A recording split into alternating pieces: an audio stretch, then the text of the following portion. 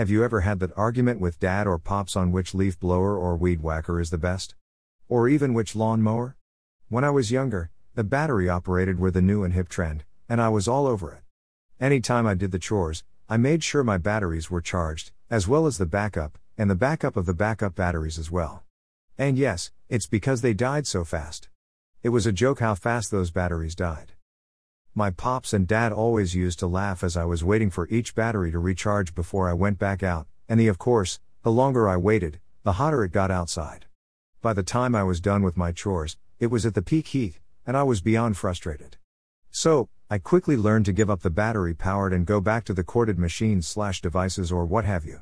Now, fast forward a few years, and I have bought my own house, and hey, I need some tools to maintain my yard. I stroll down to the local Home Depot, with no intent to buy anything. I do my research on the top electric, cord-powered, weed whacker and leaf blower that money can buy versus the lowest, and try to find the best bang for the buck.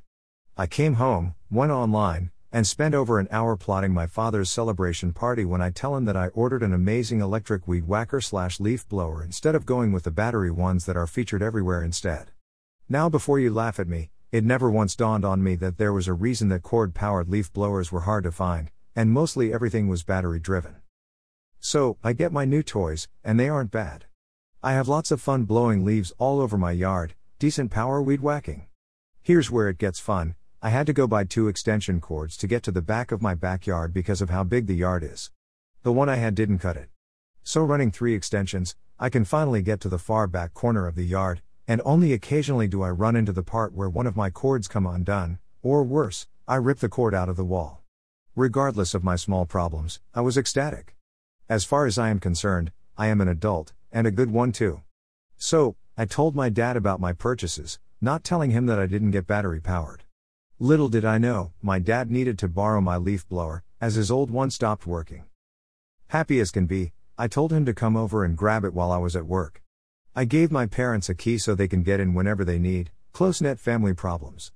Anyways, here I am at work, juiced that my dad is going to see that I am following his footsteps and making him proud. Then I get a text from my dad that says, "WTF is this?" I respond, "What do you mean? Why didn't you get a battery one? This thing is garbage." Stuck on what words to say, I called him to find out what happened. He said his last battery one blew leaves twice as hard, and he didn't need 3 extension cords to use it. His backyard is bigger than mine. To top things off, surprised and speechless, I apologized, and said I guess just put it back. When I got home, I went over to see what work he had done, and he gave up after 10 minutes. A week later, he had a brand new battery-powered one show up, while I was visiting. Yeah, that thing blew 3x harder and the batteries didn't die like they used to.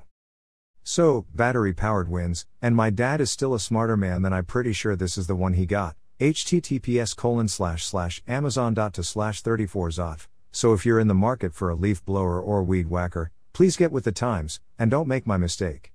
And, if you've had a different experience than me, please share so I can rub it in my dad's face. Thanks folks.